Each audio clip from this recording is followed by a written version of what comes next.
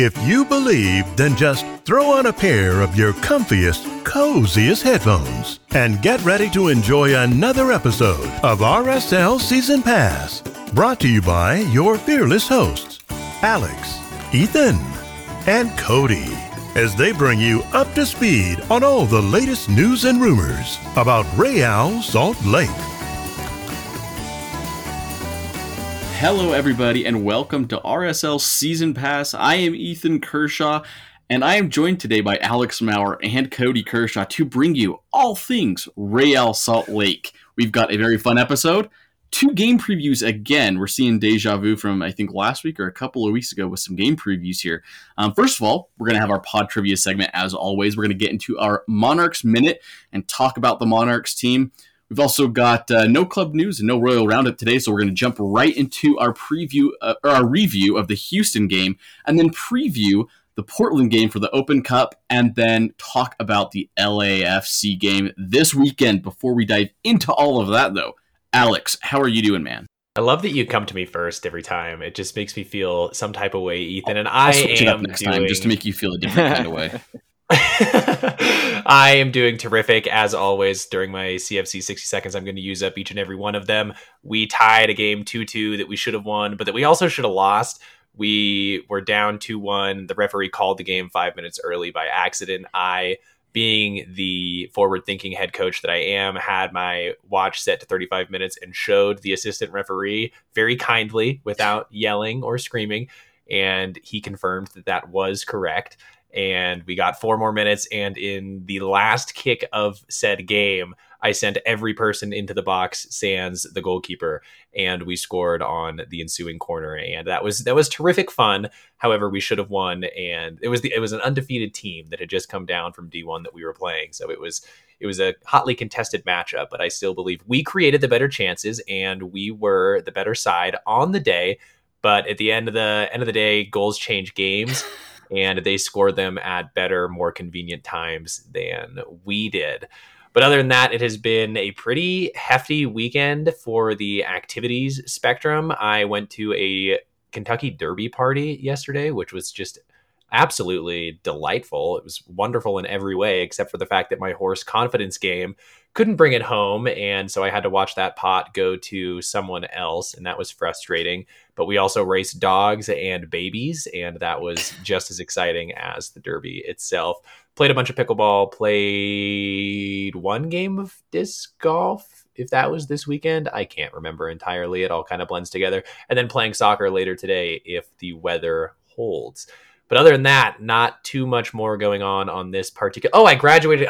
This is not a joke. I actually forgot. I did graduate college as well. But we had a practice on Friday, so I didn't make it to my ceremony because we were playing that team that was undefeated. And so I figured there was no way I was going to skip that practice because we couldn't take a day off right before the game. So yeah, had to get your priorities straight. Exactly. So congrats to me for graduating from the University of Utah's College of Education.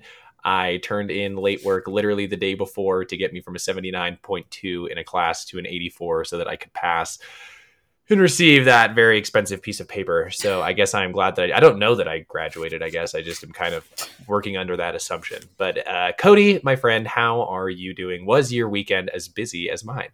It was. And congrats on graduating. That's Thank you. Big accomplishment. Yes, my weekend was very busy. I had 2 outdoor games yesterday, back to back. First one was 8 a.m. Second one was 10 a.m. First one was great.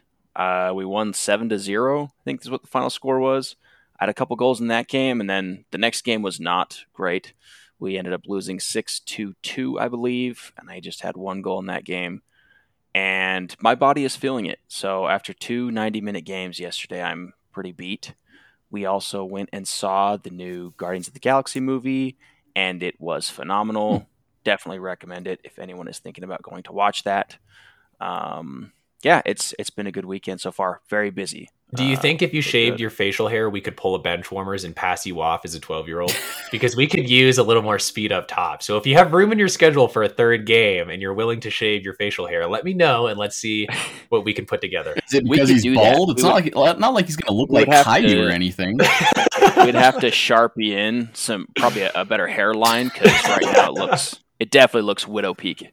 Widow Peak to the max. So, Ethan, how are you doing? And how was your weekend? It was great. I don't go into too much depth as much as you guys because sometimes I feel like my weeks are just a blur and kind of just goes past me. But Got that baby brain, huh? yeah, it was a good week. Yard work again, but it's spending a lot of time with my family, which is something I love to do. And last night, as we were watching the Houston game, it was just really nice to be able to like be with my baby and stuff and just kind of chill at home. So it was a chill day yesterday. We'll talk about the result later today on this episode, but yeah, doing great. Happy to be here. Excited to talk some soccer with you guys and do an episode, bring a podcast to the people, right? That's why we're here. Love it. Love it. Good for us. Well. Okay. Make sure to follow RSL Season Pass. You can find us at RSL Season Pass on Twitter. And you can also find us at www.rslseasonpass.com. You can find all of our episodes there. Be sure to leave a rating and a review. It would really help us in the podcast. Just by listening to this episode today, we really appreciate your listenership and supporting the podcast in any way, shape, or form that you possibly can. Also, if you feel so inclined, leave a question in the Pod Trivia database. We'd also appreciate that very much as well. All right, now, after 6 minutes of just rambling on, let's get to the part that I know you all came for, the Pod Trivia segment, and then we'll talk a little bit about soccer too, I guess, in this episode. But Pod Trivia, Alex, we are going to turn the time over to you, my friend.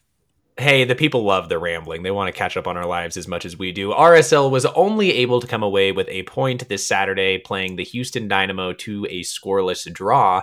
The third time in club history they have had at least 2 scoreless draws in a row. In what year was the last time RSL had 2 scoreless draws in a row? Is it A, 2021, B, 2017, C, 2015, or D, all the way back in 2012? This question comes courtesy of the president himself, Brian Gibson. that's a great question. When was the last time we had 2 back-to-back scoreless draws? 2021, 2017, 2012? 15 or 2012? 2015, 2012. I am going to throw it out there and guess 2017. I was going to say 2017. Cody is locked in. But I'm going to disagree and I'll probably get it wrong and probably regret that. So I'm going to say 20...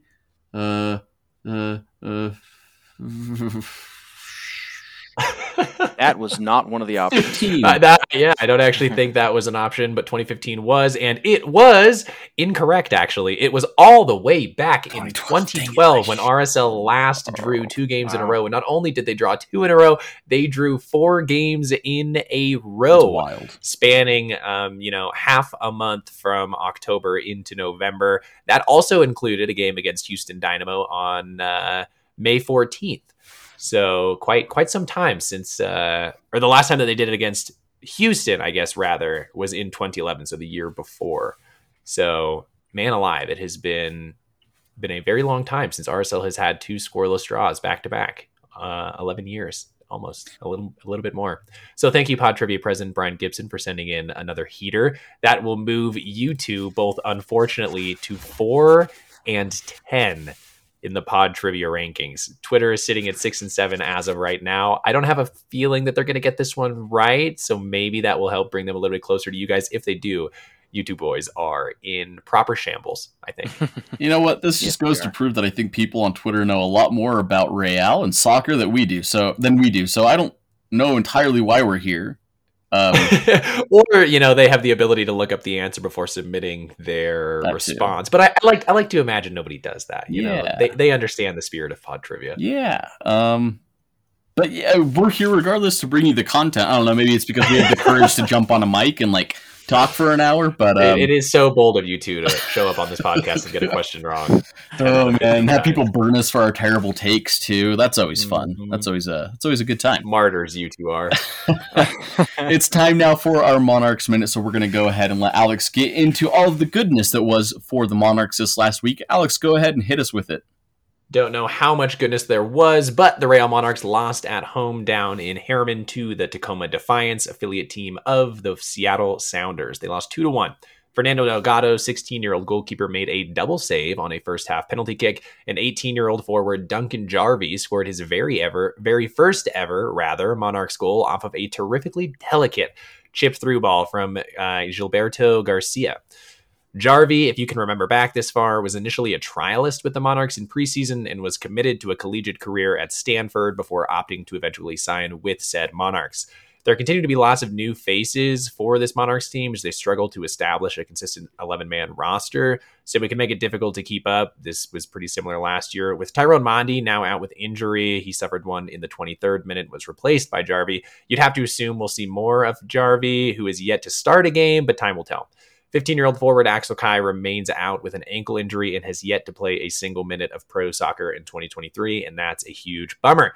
The Monarchs will head on the road to play against Houston Dynamo 2 next weekend on Sunday, May 14th at 5 p.m. Mountain Time at the wonderfully named SaberCats Stadium. And that is all I have for you two today on the Monarchs Minute. Thank you, Alex. It's sad that Tyrone Mondi is injured. I've been high on him, and I've always thought he looked very good with the Monarchs. So unfortunate for Mondi. Hopefully he can get better soon. But Cody, do you have any final comments before we leave the Monarchs Minute? If you guys have the option to sign with the Monarchs or commit to a collegiate career at Stanford on, like, say, a scholarship, which do you take? I take college. It's an even tougher question because Stanford's actually a good soccer college. Is it like a good college, but I'd take college because then I could play for RSL.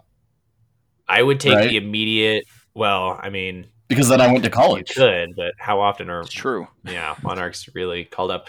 I don't know. I think it would be tough to turn down. I don't know what he's making because, like, he's not on an MLS roster, so he's not getting that MLS minimum, like 65,000. Which, if he was, I mean, it's pretty hard to pass that up, especially as an 18. Like, you think about Axel Kai at 15 making $65,000. That's awesome for him. That's terrific. That's amazing. Yep. So that'd be pretty hard to pass up. But I mean, you'd assume you get a pretty nice scholarship at Stanford, and that's also worth a lot too. Yeah. So how good am I? Like, I don't think we're taking our current talent into you are as good as Duncan Jarvie. Only you can answer that, Ethan. If I'm as good as Duncan Jarvie, then I'm probably staying at the academy because I'll have a shot at having a potential pro career. I think the problem that adult me would take Stanford and young me would take Monarchs. Current you would take Monarchs. And dude, well, yes. I don't know. Realistically now, yeah. That's a really tough decision, and it's unique to the United States, obviously, because the college route is just not like part of the development plan for soccer players elsewhere. So I think it'll be interesting to see how it adapts as academies become more standardized and more frequent throughout MLS landscapes. But it'll be a question they're going to continue to have to grapple with. If there's a way that RSL can maybe offer like post-secondary education as a part of the academy, I don't know. You would assume they could, that right? Would be cool. I think that would be a pretty good sell to the parents if they partnered with like a UVU or something and they just had kids take classes there as part of a scholarship. Why are they not already doing that? What's going on here? Kyle Beckerman's coaching down there. Just get a Monarch scholarship or something. That would be great. Make it happen. Yeah. Okay. That was my only question regarding it. Okay, well then I guess it's naturally time to go ahead and move on. Like I mentioned before, we've got nothing on our Royal Roundup, so Cody, I'm sorry, we'll have to mute you for that segment. Not allowed to talk. That's okay. We'll get some news eventually. It's just we're obviously slow right now while they're figuring their team out still. So eventually it'll happen. Club news, nothing that we can really think of, and so we're going to go ahead and move on to our review of the Houston game last night. And for the second week in a row, I don't have a lot to run down for the scoreline because there were no goals in this game for either side. This game ends in a 0-0 draw. Plenty of opportunities, though, for both sides. It was a pretty open game. I would say that RSL maybe had, I felt, maybe the better of the chances, but Houston definitely had their moments in the game where they looked very threatening and opportunistic to be able to score a goal. Stats in this game, 16 total shots from Houston, but only 4 of those on target. RSL had 13 shots, but 5 of those were on target. RSL has a lower than average pass accuracy in this game at 79%. Their possession was 39%, a little lower than usual as well. 12 fouls committed as opposed to 8 for Houston. This game was open, and there were a lot of opportunities for both teams. Notable that Corey Baird, ex-RSL player, was facing us in this game. Unfortunately, the thing I think I missed the most about this game was that there was no Taters. Taters most definitely would have been starting in this game for Houston. Go Taters! Suffered an injury earlier this year and is out for the season, and so we wish the best of luck in Tater's recovery and hope he can get back soon so he can play RSL someday. But I think that's what this game missed the most was probably Taters. Was me tweeting out his dad yelling "Go Taters." Yes, that's true. Notable in this game, Bertan Jakobsen gets his first MLS start after being drafted by RSL this year. As a rookie, it's great to see him out there getting some minutes. And then also, Andrew Brody returns to the lineup after a lengthy time with an injury. It was also noted that Jasper Leffelson, because of injury, would not be able to play in this game. You remember last week, Paulo Ruiz also had a red card, so it was Brian Ojeda and Scott Caldwell that started things in the midfield for us. And then a late piece of news with injuries, Marcelo Silva would be unable to play in this game, and so Brian Vera ended up slotting in at the center back position with Brian Oviedo on the left, and as I mentioned before, Andrew Brody on the right. Michael Chang also starts this game over Andres Gomez, presumably to rest Andres Gomez for the Open Cup game midweek against Portland, which we'll talk about in a second. But guys, what are your thoughts on this game? And was it a good game for RSL? We got a point on the road, right? You said presumably that Andres Gomez was benched for the Open Cup game, but didn't Pablo say that it was for Michael Chang's defensive work rate? Yeah, but that's cap. That's not. That's absolutely not what it was. Well, I feel we might as well acknowledge that the man himself said it was because Michael Chang works more defensively. Yes, and you saw my rant on Twitter about how good Andres Gomez has been defensively this year. I bring this up. So. Andres Gomez does so much defensively and so much well. He doesn't just run back and pretend to defend. Like he actually posts guys up. He wins the ball a lot. He's able to then move forward quickly. So Ethan, as you put it so succinctly, it did feel indeed like cap that was the reason that he was on the bench. I would love to think that they were saving him for the Open Cup game, and my guess is he will start that match.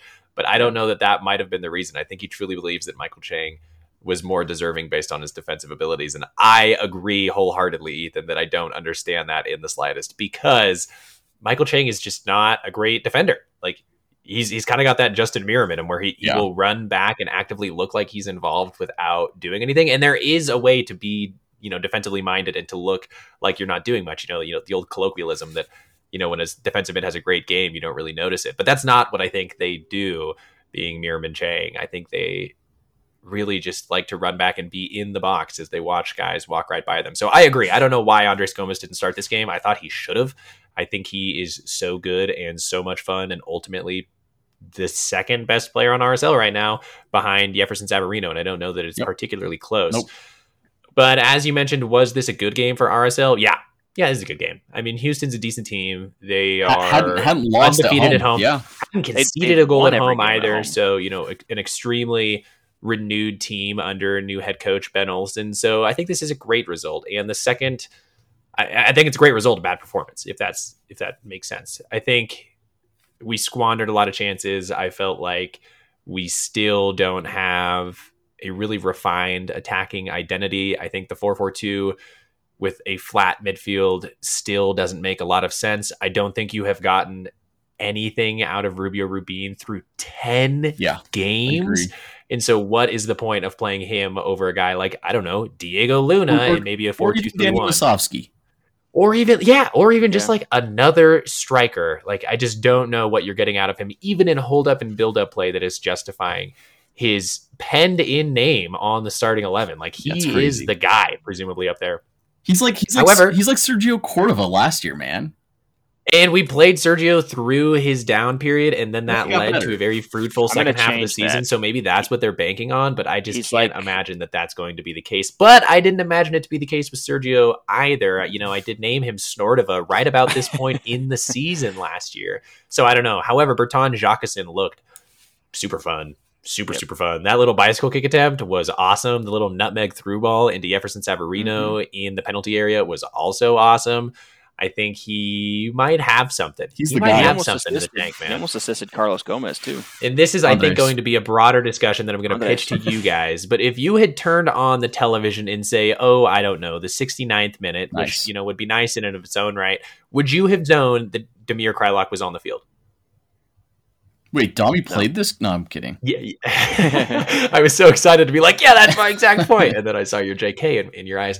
Yeah, dude, he came on with 20 minutes. It did just about nothing against tired legs, coming off of a bench roll against Seattle as well. Maybe this is just part of his recovery from 120 minutes on. When he's going to play, right? Badfield in the Open Cup. He's going to start in the Open Cup game, I hope. Yeah, I would think because so. they think they're probably going to assume that's like turf. Lower stakes minute. Ooh, wait, yeah, you're right. Providence Park turf. There's no way he's starting that game. Yeah, right. Then why didn't he start? I don't know. Maybe you rest him to keep him fully healthy for LAFC. However, regardless of if he's healthy or not, I don't know where or if he fits into this team. He created nothing his time. It's absolutely nothing. He didn't get into good spots. He didn't really combine very well. It kind of feels like it might be a wash between he and Rubin up top for like that position, maybe. And that is just the darkest thing I've ever heard. I will say right now, I think if Demir gets the playing time that Rubin has gotten, I think he does do more. This year, and because he's a much better finisher. Dami does have the ability to change the game in one moment because he is a much better finisher. As we saw in Vancouver, he really only needed the one moment, but he did not even look close to getting into any of those good spots. Going forward in this game, Danny Musaski looked a lot brighter than I think Dami did in his minutes. And he is, again, recovering from injury, so you want to give him a little bit of the benefit of the doubt. True. But at 34 years old and as a designated player on the roster, although he can be bought down, boy howdy, you've got to expect more. And so for me, and this is what I want to pitch to you guys, is Dami, or should Dami be a regular starter, or should he be best utilized as a super sub coming off the bench? Does either one get you excited at all at this point, even? I think I would be excited. I would be excited if he replaced Rubio Rubin. I'm okay as an out-and-out striker, like a 4-4-2. Yeah, I'm okay with that because I liked him at that position too. We haven't seen anything from Rubio. No assists, no. So goals. It's not that you're stoked that Dami's coming in; it's that you're stoked that I'm Rubin stoked is on that his he way would be out. replacing Rubin. Rubin's on a milk carton right now. To be fair. Dami, dude, that extension looks so bad.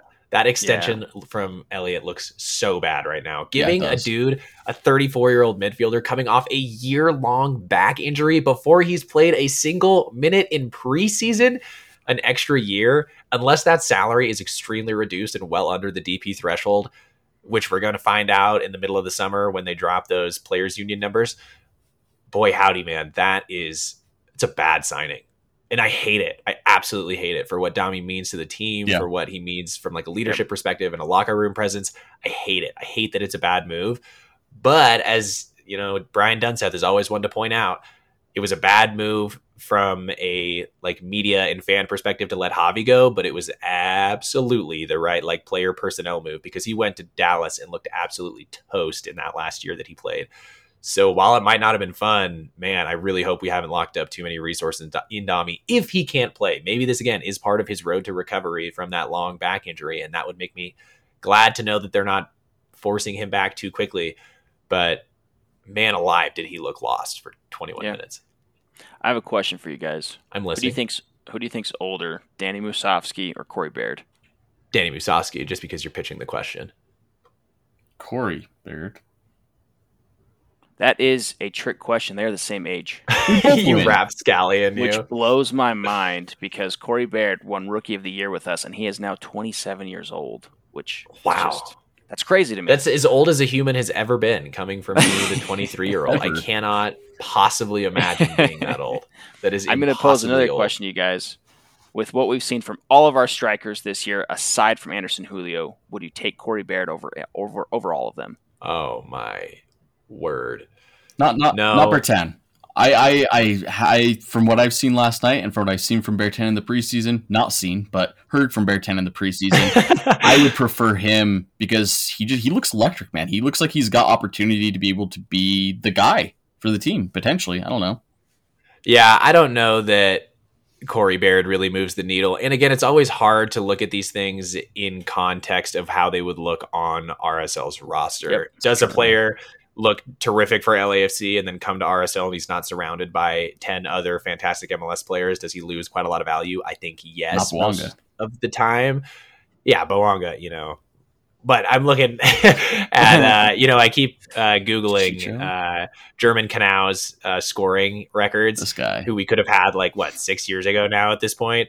And he continues to just demolish wherever he's at and score in absolute bucket loads. And I think, would he be that same player for RSL? Like Jefferson Savarino goes down to Brazil and wins a bunch of trophies and makes a bunch of goals and assists. And now he comes here and it's like the drop off because of the guys you're surrounded by is so stark that I don't know that Corey Baird looks anything more than he looked when he was here previously. Because if anything, the roster's gotten worse since then. True. I think. Yeah. Because he was playing with Albert, Dami, and Sava, right? Yeah. Yeah. So, presumably, when you've only got one of those three consistently contributing to the starting 11, it must be a little bit of a drop off. Not to take anything away from Carlos Gomez, but Andres Gomez. Oh, I did it again. Ethan, I saw you immediately perk up. You were going to correct me. I apologize. Corey Baird's goal tally in his rookie of the year campaign was 9 goals, and he has yet to match that again. Honestly, he hasn't made a difference for Houston. He's got 2 assists to start the year. And we could talk about who would be a better forward all we want, but the opportunities aren't even really getting created. So I don't know that it totally matters. So many of our shots in this game come from outside the box in difficult areas that I don't know that anybody really moves the needle all that much. The chances that we do get that are close are chances from strikers that I think are still difficult. The Chang one was a really good save. Had a curler in the very beginning of the game that almost dipped in, man. From outside the box, 41 seconds in. Yeah, and it's that Sava shot where he gets in on the outside shoulder, cuts it back, and then rips it far post. But that's a shot that I still think he gets off without a much improved striker. The one chance from Bertin that he gets on the half bicycle kick, I don't know that anybody's really putting that one away with any sort of consistency. Gomez had a shot late that was nice. But again, our strikers just aren't getting into good spots. Our wingers are. Gomez, Chang, and Savarino were really the creators in most of this game. But Bertin didn't have so many chances that I thought, a better striker puts that away. Yeah. So I think it starts a little bit further back in the chance creation process because we're just still trying to find our way. At the beginning of the year, it was purely just cross balls in and hope to get ahead on them. And we've moved away from that in generally speaking. We used to outcross teams 4-1, and now we actually look pretty in line with, I think, the rest of the league slowly but surely. And we're starting to play a little bit more through the middle, as you can see from some of our heat maps. But I just don't know that changes much without a central creator that is able to actually find line-breaking passes.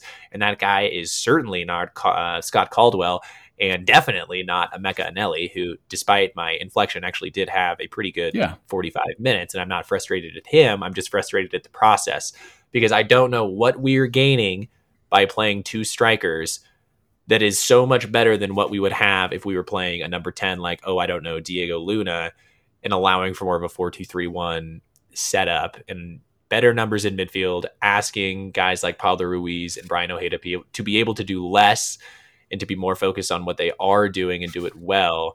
And it's just so frustrating that there seems to be no impetus to change anything at all. Yeah. From a guy like Pablo, who has said in the past, if you expect to do the same thing over and over again and expect different results, you're crazy. So why is he so seemingly hell-bent on this formation? Yeah. Credit to Houston as well. They're a good team defensively, and as we mentioned, haven't conceded a goal at home, undefeated at home. They played a good game as well. So I would maybe attribute a little bit of it to that. But you mentioned Scott Caldwell. There were several times in this game where he got absolutely cooked. Looked very questionable defensively, looked slow. Unfortunately, not up to MLS speed. This was, I don't know if you guys saw or if you can see the picture. I posted this in the chat yesterday. I was Pablo post game, quick sell Scott Caldwell, because that was tough from Scott Caldwell. Love the guy, but unfortunate game from him. Michael Chang did some things over on the right side, but not enough. Jefferson Savarino, I thought he had a fine game, had some shots, some opportunities, created a little bit. The thing that I want to point out and talk about that I personally have been a proponent of and really enjoyed from this game was seeing Brian Vera play center back and Brian Oviedo play on the left. Obviously, we didn't get a goal, but hey, it's the second shutout of the season, right? Okay, that's great. Second shutout of the season, and I thought the combination again with Brian Oviedo up the left side with Jefferson Savarino was good. I didn't produce anything in this game, unfortunately, but I don't love Andrew Brody on the right side, but it's I don't know. I He did better this game. He did better. He did. I thought Brian Vera looked terrible at center back. I thought he looked okay. Brian Vera made some mistakes. He had two moments, specifically in the 55th minute, where he steps up to apply pressure and allows Corey Baird to just stand right in behind him. And that's the one that Baird rips off the post. If that goes in, I think there's much more of a microscope on that moment from Brian Vera. And I think it was largely forgiven because it didn't.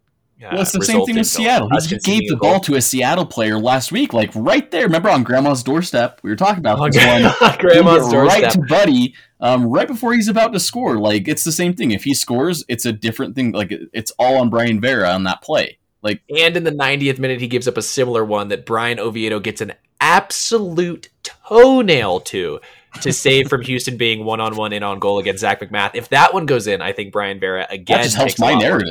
I appreciate it. Does that. It does. No, I don't dislike Brian Oviedo. I think he might be a better left back than Brian Vera, but Brian Vera, the center back, is not my favorite experiment going on right now at RSL. Okay, question for both of you then. Is it Brian Vera, like, if you're playing that center back position, would you rather have starting Brian Vera or Eric Holt?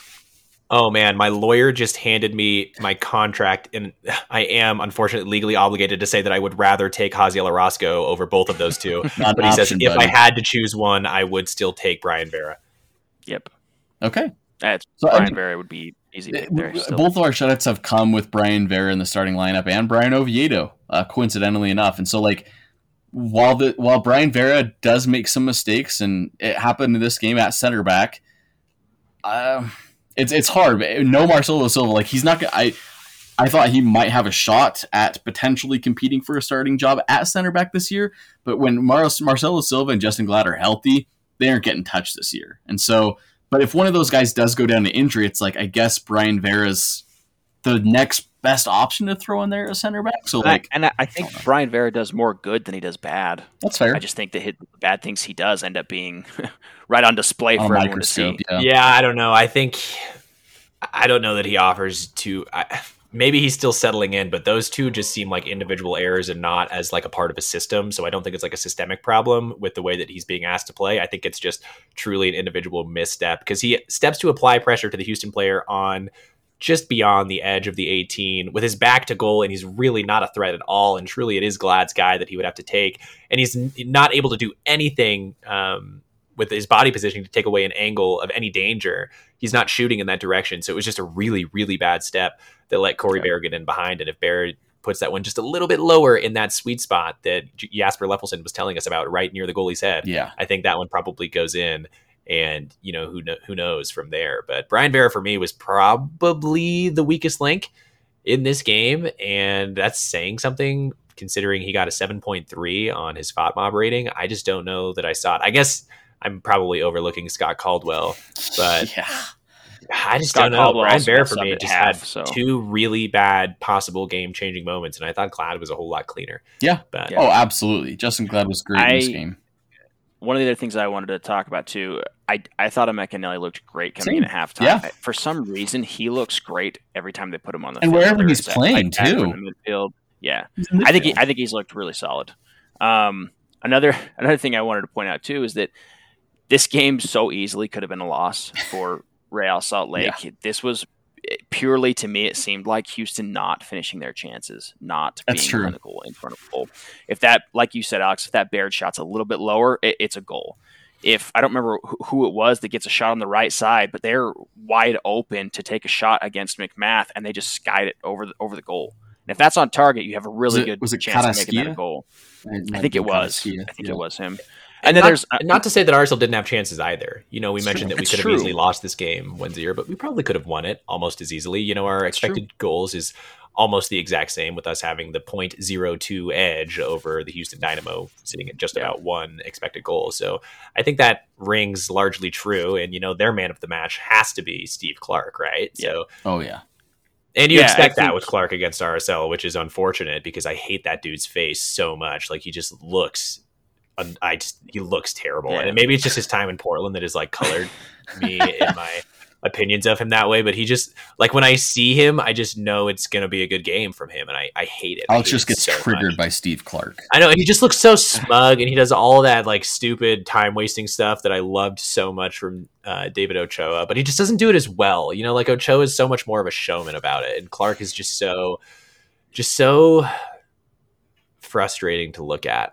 I'm staring at his face right now on FOMO, and it just makes me mad. I hate his haircut. Punchable face. I hate his eyes are so close together. He's 37. Oh my word! This is what Alex does in the late nights after Houston games and Portland games have passed. He just looks at Steve Clark's face and just gets triggered. Where was Steve Clark when we signed Zach McMath? Because if he was available, we should have got Steve Clark just so he could keep doing it to us. He did have a great game. Notably, guys like Andres Gomez, Diego Luna, Danny Musovski, Damir Kreilach, they were all available, as some of them were mentioned already, off the bench in this game, and they played a little bit, but it looks like Pablo was most likely saving a majority of these guys for fresh legs for midweek game against Portland that we're going to talk about in a second, but there wasn't much of a difference when they came in, like as opposed to the guys that had been on the field before. So I didn't notice too much of a difference. My last thing I will say about this game, Zach McMath played pretty well. Gets a clean sheet, but he had a very good save on a shot that was deflected, and in a split second had to make a decision to jump back the other way and make it a really good reactionary save. Phenomenal save. You can see his hand position move while he's like mid-fall to adjust to the deflection. It was sensational. It was a really good save. A solid save. From the angle they showed on TV, it looked like it bounced off the post. And then in the replays that they showed, it was great reaction and adjustment from him to make that save. That was the other point I was going to make earlier, is that, yes, Steve Clark was good, but McMath also had some solid saves, especially that reaction save that he had to make. One of the other things that I wanted to talk about too was, I know you already talked about Bertin a little bit at striker. I thought he provided more than a lot of the other strikers we've seen for Real Salt Lake so far. The service that he had to Savarino, the service that he had to Gomez, the positioning he had, at least for the half bicycle kick that he had. And honestly, I thought that could have been a goal if Steve Clark doesn't get to it. If it's a little bit further wide, it could have gone in. But really, his positioning, his playmaking ability from that striker position, I can't think of any other strikers we've had that have been able to make plays, make those passes the same way that he did. The Carlos Gomez pass that he made is such a simple pass when you look at it, but where the defenders are at, the Andres Gomez pass is a very simple pass. Except when you look at where the defenders are at, it's not something that people see all the time. But all Bertin does is play a simple pass right to him, and he's wide open. He's onside, and it's a good shot that is at a tough angle. It bounces off the keeper's chest. But that simple of a pass, as dumb as it sounds, is what we've missed in the past sometimes. It's just that simple final pass to get a good shot. Yeah.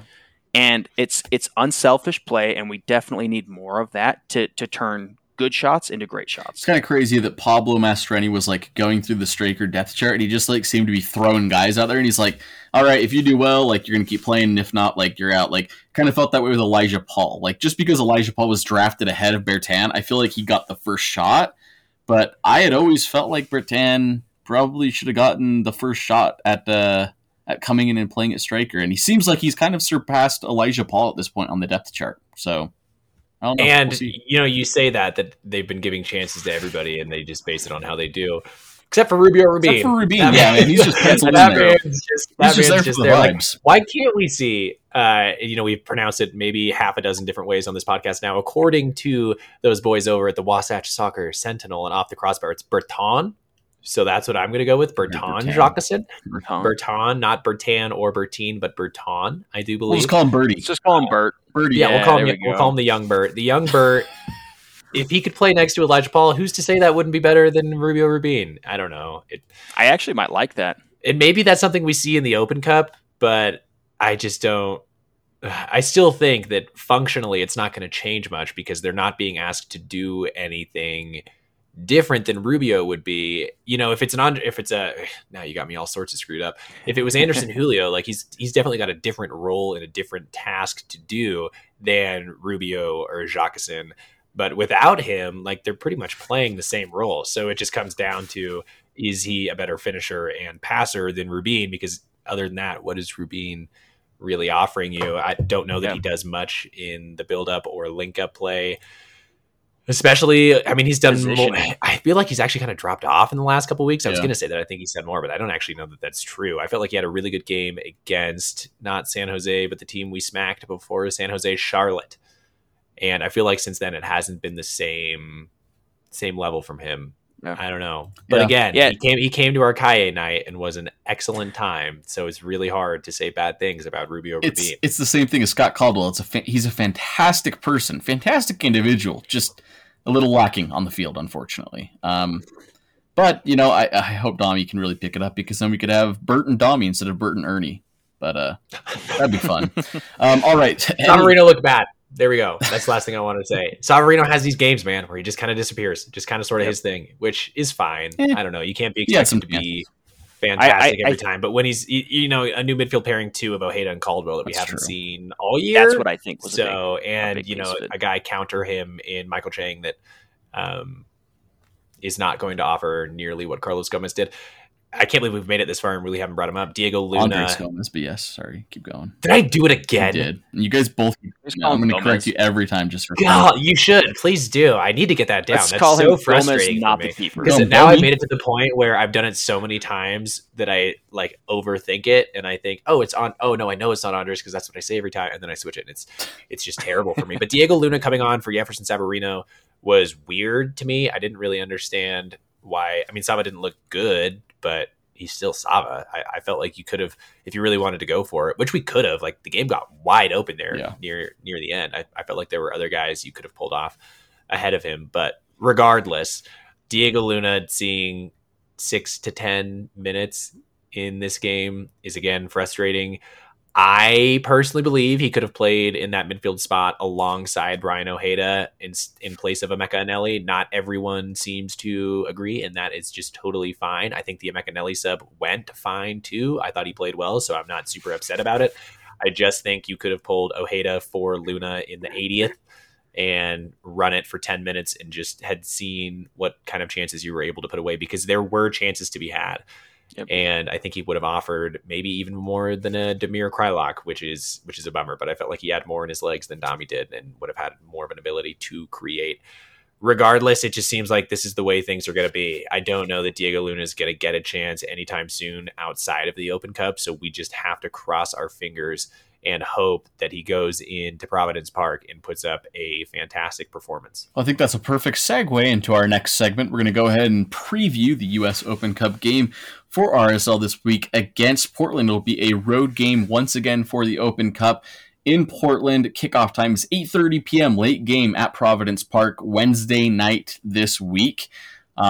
Be sure to potentially be ready to stay awake for a while, because that's what happened with the Las Vegas Lights game. So we never know what'll happen in this game.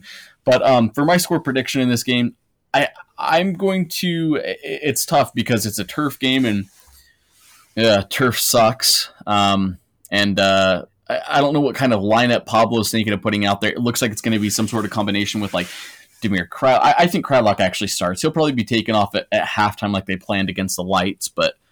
And I think it'll actually happen this time. Gomez looks like he's going to be starting in this game. Diego Luna probably starting as well. I think Danny Wasowski probably starts in this game, which would be cool. And I'd actually like Bertan to start. I think Danny Wasowski and Bertan Jakobsen could be a really interesting pairing up top in this game. It's against an MLS team, Portland, so I have to think that Pablo, we got to win. Last year, we didn't get a win in the Open Cup. We didn't get this opportunity to play in the next round.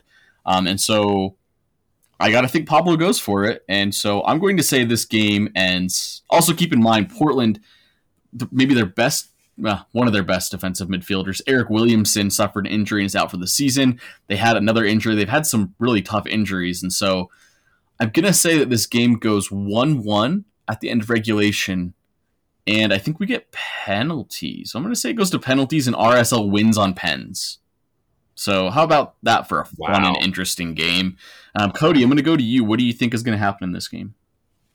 It's funny you say that because I also was picturing this game going to pens. See, you can tell that we're brothers because I feel like we have so many similar thoughts of everything. It's kind of funny. But I'll be honest with you, that's me being optimistic. If I look at Portland's last couple results, they drew against Austin and they beat St. They Louis. beat Seattle before that. And they beat Seattle before that. And that doesn't have me very excited to play against them. So optimistically, I'll say 2-2, and it goes to penalties. And I'm going to say we lose in penalties. Alex. Wow. I think we get shellacked like 4-1. I think we have got our first ever road victory in the Open Cup a week ago, Barely. and I don't think that we can follow that up exactly barely against a middling to terrible USL team. I don't think we can follow that up with another. I don't imagine that the starting 11. Well, Pablo Ruiz did get this week off. He'll play. So maybe He'll play. He will start. play, and he'll probably start. He started the last So one is too. Glad. I bet Ojeda plays next to him, and they saved Lefelson for LAFC. Yeah. I think we're going to put out a reasonable starting 11. I don't think it matters, and I do think we get crushed. And I think it's going to be bad. I think it's going to be like 4-1, and that's what I'm going to say. Make any difference for you guys, us playing an MLS team versus a non-MLS team? I actually think it's probably better for us that we're playing. I was going to say I think it is too. I'm sure it makes Pablo probably want to play a better lineup, which I hope is the case.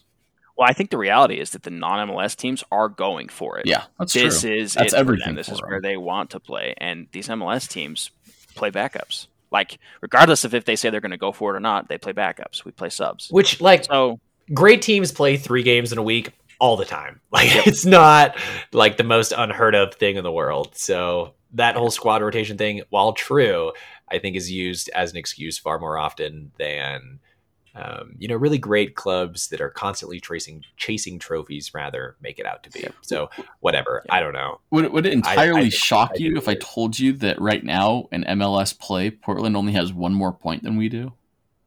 It wouldn't shock me. It wouldn't shock me because I looked at the standings right before we recorded this, so I actually knew that. But as you mentioned, thank you. As you mentioned, like the standings in the West are so tight. If we had won, we jump all the way up to 6th, which, while cool, is frustrating because it means we're going to be, quote, in the playoff hunt no matter what we do. It's going to be last year. And exactly. All we're going to do is we're going to be bad to middling come summer. The transfer window will come. We will get somebody literally on the last day of the transfer window. They will come in 2 weeks after the window has closed. It will be just enough to get us into a playoff spot, probably on decision day, and we'll go out in either the first or second round, and nothing will have changed. But that's for next week. That's another episode. Write it down when we win MLS Cup this year. Write it down when we win MLS Cup. You know, Pablo said earlier in the year that MLS is a league of streaks, only for the bad teams. The really great teams are constantly on a good streak. That's just how it is. It's only a streaky league for middling to bad teams, and for great teams, it is a league of just constant winning streaks. LAFC just lost their first game of the year 9 games into the season. Like, for the great teams, the Seattles, the St. Louises, they've only had great streaks this year. And so it doesn't have to be that way. It doesn't have to be a streaky league where you go through major ups and downs and plateaus. Like, it just doesn't have to be that way. You can constantly be competing in this league week in, week out. You can do it. I promise you can do it. Well, regardless, I'm excited. Open Cup always brings some fun, interesting upsets around the league. Hopefully, RSL doesn't lose this game and they win. That'd be pretty cool. Make sure to watch the world. It'll be a middle of the week Wednesday night game, 8:30 p.m. kickoff time. Make sure to be prepared to stay up late. Cody and I are predicting penalties, so that could happen. That'd be really fun. Let's go ahead and move on to, speaking of LAFC, the LAFC game preview. LAFC travels here to Utah to face RSL. This will be a home game, 7:30 p.m. kickoff time. LAFC are currently 3rd in the West on 18 points. And as Alex just mentioned, they just lost their first game this last week against the San Jose Earthquakes 2-1. Man, for RSL playing LAFC, it's always a tough match, usually for RSL. We do get Pablo Ruiz back for this game after the red card suspension. Alex, you mentioned potentially Jasper Lefelson will be available for this game after battling through an injury. I think Pablo's kind of hoping to get guys like him and maybe even a Marcelo Silva back. We don't know the severity of Marcelo Silva's injury currently, so hoping maybe he's available for that game. And I hope it matters, but I don't know if it does. I also just realized that we forgot to talk about our ones to watch for for the Open Cup game. That's fine. The only answer is Diego Luna. Anything outside of that is incorrect. I would say Andres Gomez. That's fine. Because he provided a massive spark in the Lights game. But yeah, Andres Gomez and Diego Luna are the only two guys. Carlos Gomez. Who's Carlos? Wow. Terrific. Full circle moment here on RSL Season Pass. Oh, jeez. Did I say Carlos? Yeah. I think did? twice. Oh my god! I don't know if you did, but I thought he did. I said Andres. I don't know. See now it's just the same. Play it back. I said like Carlos, vocal notes. Play it back. They are one and the same. Put our users out there. If you didn't, I'll go back and edit it so you did. So no, isn't his full name technically Carlos Andres Gomez? It is Carlos Andres Gomez, but mine's Michael Maurer, but I prefer to go by Alex. So we should really have it down by now, Cody. You and I are in shambles. Well, he's going to be Carlos to me. All right. Well, I don't know who Carlos is. Let's go ahead and move on, though, to the LAFC preview. Dang, man. As I mentioned, I really want RSL to win this game, but it's hard for me to see that happening, especially with a guy like Dennis Bouanga on the absolute tear he is on this season. I think Bouanga gets at least 2 goals in this game, and that's not a stretch at all. And I think RSL loses this game. They're playing at home, so I'm going to give them a goal. I would say 3-1. 3-1 loss, LAFC. I hope LAFC it doesn't happen. Are special, man. They are special. Really and good. I bet they're going to be just full of fire after losing their first game of the year. And I bet you they're going to come in here just raring to go. They're probably going to have some CCL games surrounding this one, though. Am I right? I'm looking at the Philadelphia schedule. No, they have a game on the 9th. Leon. Oh, they don't play till the 31st. So no, I thought they played much sooner than that. So no, they don't have anything booked on Open Cup. Yeah, they played Tuesday against Monterey Bay. Oh, and then they do have a game Wednesday against Kansas City, but Kansas City is horrific this year. Yeah, so it doesn't matter. It doesn't matter. This one. I bet they come into Rio Tinto Stadium. Yes, that is what I'm calling it. No, this is not a Carlos Andres Gomez moment. I'm just choosing to call it by its proper name. Same. And I think they just smack dab work us for 90 straight minutes. And I bet it's... Yeah, 3-1 sounds good, but I'm gonna make it even worse and just say 3-0, just to be different because it's the kind of guys are person brutal after back-to-back clean sheets. It's LAFC, man. It's LAFC. I know. We just held a clean sheet against Seattle, though. Cody's like 7-0 RSL. I mean, you make a really good point, but I don't like your good point. I like my good point that we get crushed. I'm gonna say. Just to be devil's advocate, I'll go with a draw in this game. I do think we're going to lose. I don't. What on earth is that supposed to mean, dude? Well, look, you guys are selling us short and saying that we're going to get scored on 3 times for sure. I mean, you guys are both saying that after we just held 2 clean sheets. So I don't think that's totally fair to say and just say, hey, we're going to get destroyed by LAFC because our defense sucks and they're just amazing. And it's like, well, our defense does suck. Corey Barrett just hit the bar. If it's Brian Vera, I think we're in shambles. If it's Marcelo Silva, I think we're in slightly less shambles. Yeah, I mean, we'll agree to disagree. I think 2-0-0. No, that's BS because you disagreed with yourself in the same breath.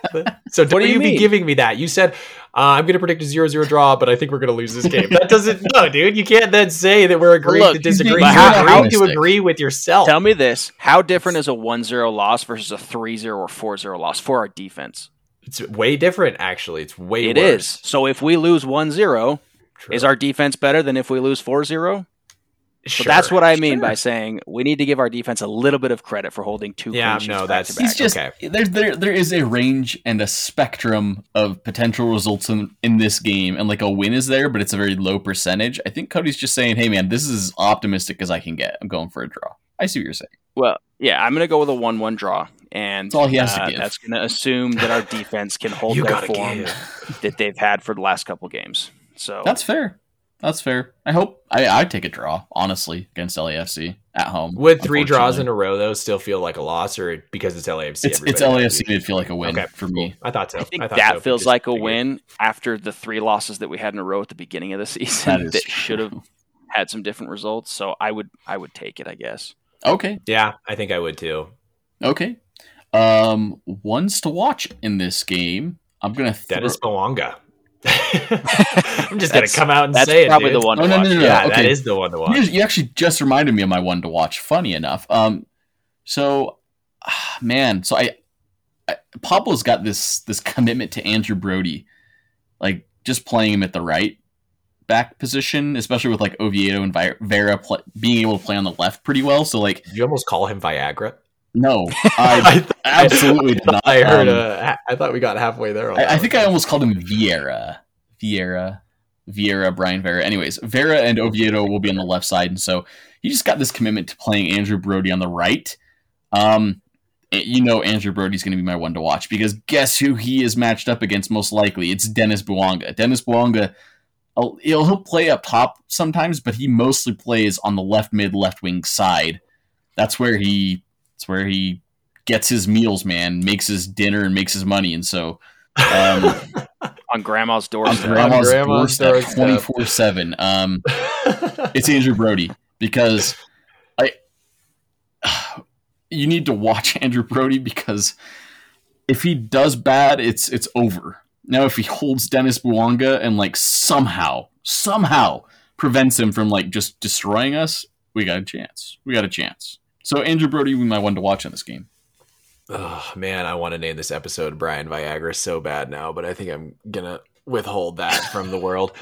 My man to watch though is indeed Brian Vera rather. And if he's playing left back, I'm a lot more excited than if he's playing center back. However, I would still be bummed, Ethan. Well, I think we could go Vera on the left, Oviedo on the right, and just remove the Brody problem altogether if Marcelo Silva is healthy. I don't think Pablo's going to do that though. I don't think so either. I don't know. If Marcelo's back, I think I could see it happening. He already did it once, but he said it once and it worked. So yeah, I don't know. But he's my one to watch. And never mind. Alex, we're going to put Alex on mute for 1 minute now. Cody, go ahead and give us your one to watch for this game. It's funny because Brian Vera was going to be my one to watch as well, and I think it's about where he lines up at. If he's playing center back, I'm a little bit worried about that. Yeah, if he plays center back for more than 4 hours, call your doctor. You've got yourself a Brian dysfunction problem. I think it is important to keep in mind. It's a family show, man. He did hold Jordan Morris pretty quiet against when they were playing against Seattle. So I wonder if maybe they do line him up on the right and tell him, hey, clatter into Bouanga. Oh my God, Bouanga a couple of times and just beat him up over there. And whoa. I mean, that's what he did against Jordan Morris. He threw a body in a couple times, and I think rattled him a little bit at least. Chop block to the back of the knee, beat him up. I am going to pivot and not do a defender. I'm going to say our midfield because you need to pick one player, my friend. One player. Can I pick the two midfield players? Nope, you can pick one of them though. Then I will pick Pablo Ruiz. That's because I think with him coming back from suspension, if he's going to play in the Open Cup, then it will be interesting to see if he does also play enough minutes in this game against LAFC. But I'm curious to see if Jasper Lefelsen's back. If he's not, then it's likely Ojeda. And that midfield pairing, whatever it turns out to be, is going to have to be rotating between attacking and defending probably the entire game, and they're going to have to do it well. So totally agree. Ethan, compose yourself, my friend. I think this is going to be a fun game to watch. And I think, unfortunately, there are going to be a metric bucket load of LAFC fans at this game. It's just funny, I think it's going to be really disappointing if they come in here and they smack us around and there's like 5,000 LAFC fans. There's always their supporter section is always packed to the brim. Overflows. What percent? Let's say 5,000 show up. What percent do you think traveled from LA, and what percent do you think are Utah natives? Not Utah natives, rather, but there's a lot because a lot of people moved from California over to here to Utah recently. So like, there's a good amount. So we think it's mostly locals.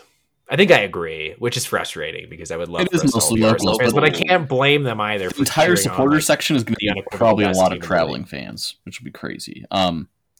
It's probably a lot of people who got sick of watching RSL lose, and they were like, I'm from California. Or they got sick of watching the Galaxy lose. Yeah, that too. That's a different story. Anyways, I thought it was funny because we've had Dennis Bedonkadonk and Brian Viagra and Carlos Andres Gomez on this episode. It's been a fun episode, man. I've probably laughed more this episode than any other episode before, internally and externally.